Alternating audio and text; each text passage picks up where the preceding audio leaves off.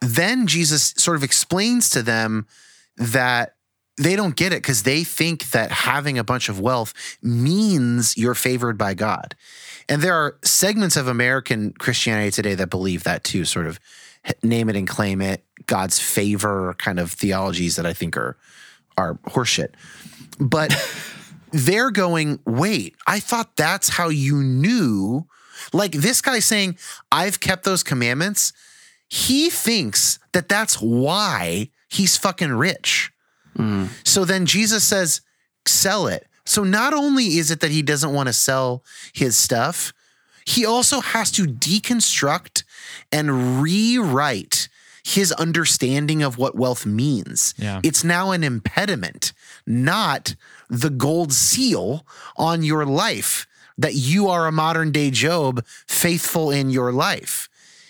And so that's another cool angle here just within the story. So they go, what the hell? And he's like, no. It's not that the wealth means you're good. It is the opposite. Wealth keeps you from going in. So Jesus is like flipping completely 180 on its head, this idea that wealth means you're good with God. Yeah.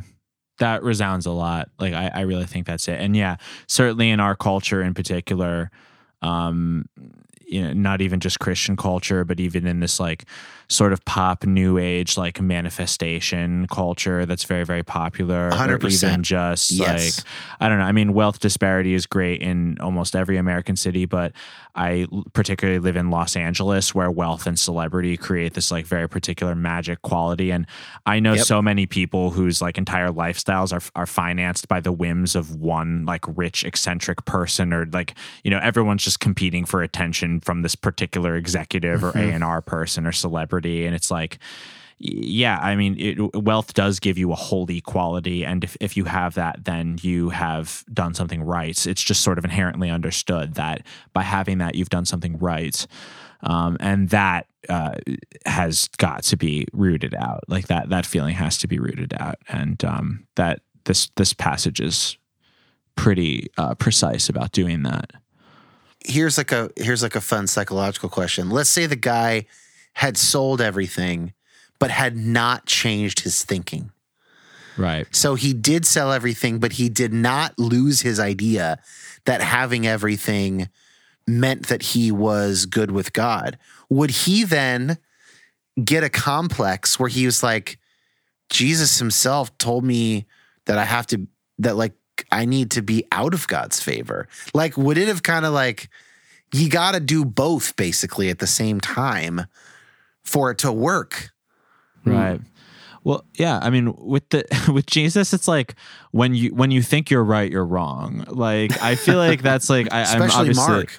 Yeah. Right. Exactly. Like, I feel like I'm ascribing almost like, Jesus wasn't like trolling people, but he kind of was. Like, if basically what I learned from being Christian in general is like, basically when you think you know what's going on, like that's where sin or where something or pride or something catches you when you least expect it. Like, yeah, you really need to understand that that God is right, that you really don't know what's going on. I think that's it. You're right. If the man had sold all his possessions and said, well, now I'm the best. I thought I was the best before, but then God told me to do this thing and I've done it. I've done my homework. I've understood the assignment, as they say, and now I am the best. And that's the problem. Once you think you're the best, you're the least. Once you think you're the least, you're the best. You know. Yeah, it's interesting. Yeah, there's like a very destabilizing element to Jesus' message throughout any of the Gospels.